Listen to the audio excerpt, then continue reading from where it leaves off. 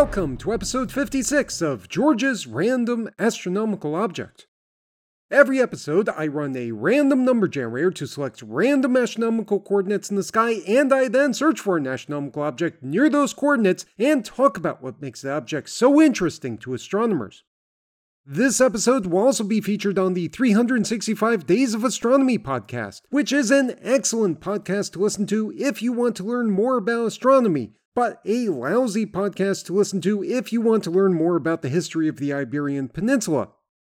So I will now run the random number generator.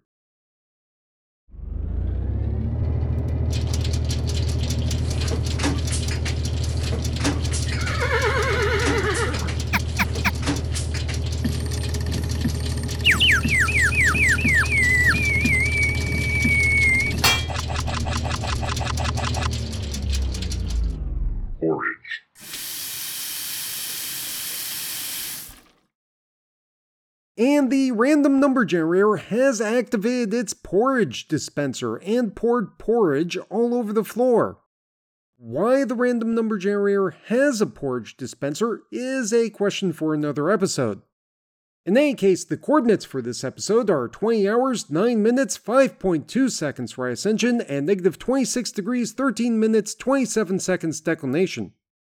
These coordinates point to the star HD 191089 in the constellation Capricornus. This constellation may sound familiar to a lot of people because it is part of the zodiac. Since ancient Babylonian times, it has represented an animal that is half goat and half fish. Why anyone, even in ancient Babylon, would conceive of a mythological creature such as a goatfish, or as I like to think of it, a mergoat, is beyond me. Anyway, HD 191089 is a star that is very similar to the Sun, but just a little more massive, a little hotter, and a little brighter.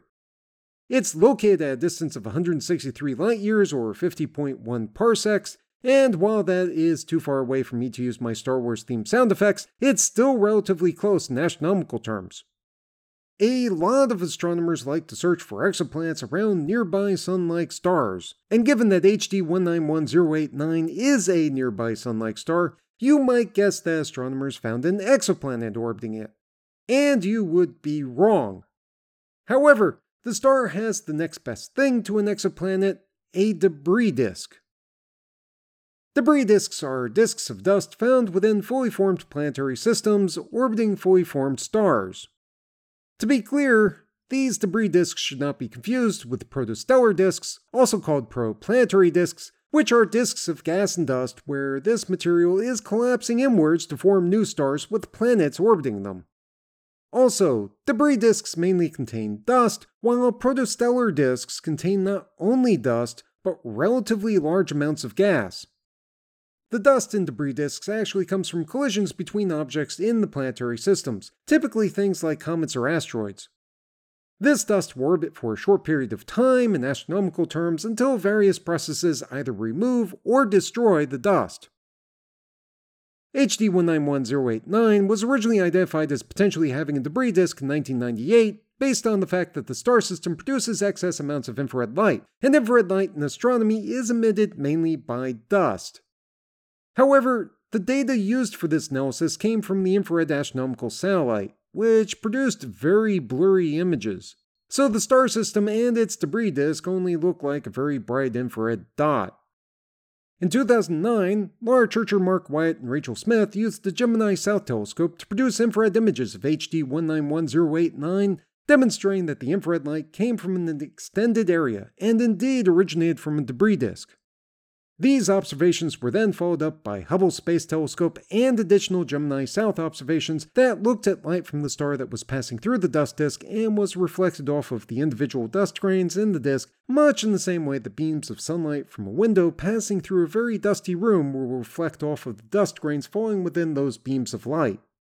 From these observations, astronomers determined that the dust orbits HD 191089 in a flattened disk-like ring, with an inner diameter of 26 astronomical units and an outer diameter of 78 astronomical units.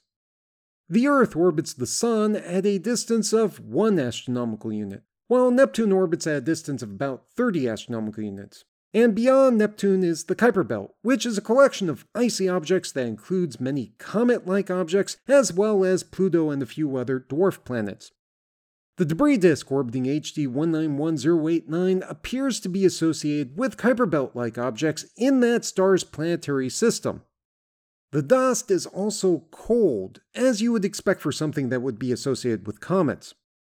The average temperature is somewhere around negative 190 degrees Celsius. Just for reference, this dust can still radiate lots of infrared emission even though it's way below room temperature. As a bonus, the Hubble Space Telescope and Gemini South observations also detected a thin spherical halo of dust extending out to 640 astronomical units from HD 191089.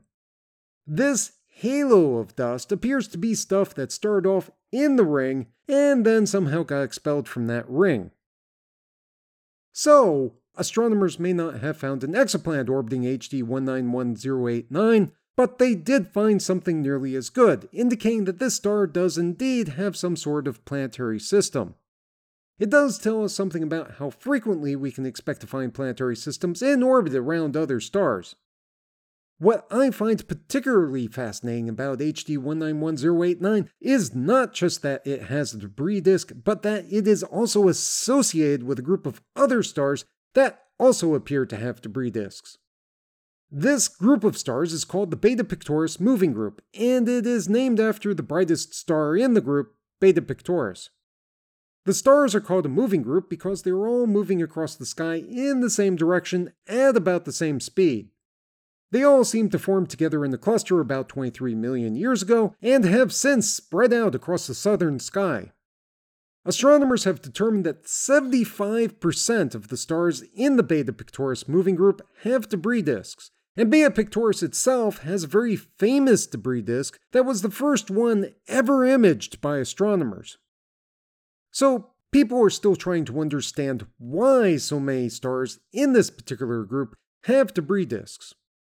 It could be that the star's planetary systems are relatively young and contain lots of comets and other objects that are still colliding with each other, and as a result, the stars in the Beta Pictoris Moving Group are more likely to have debris disks than the average star in the sky.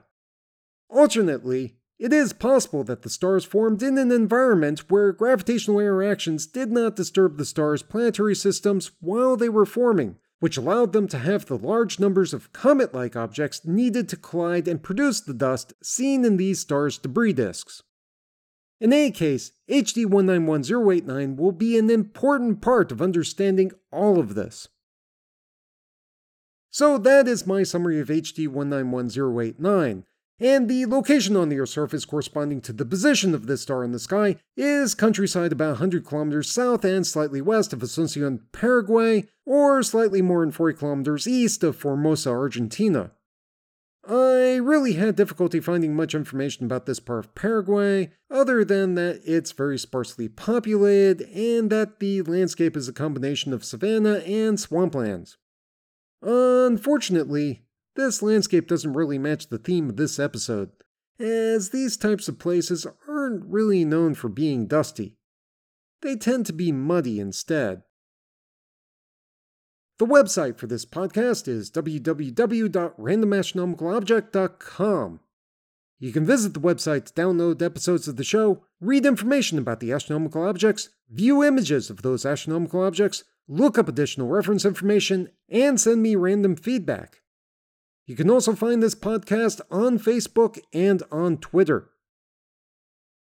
The audio was recorded and edited by George Bendo. The music is Immersion by Sasha Endy at www.sasha-endy.de, and the sound effects are from the Freesound Project at www.freesound.org. Thanks for listening.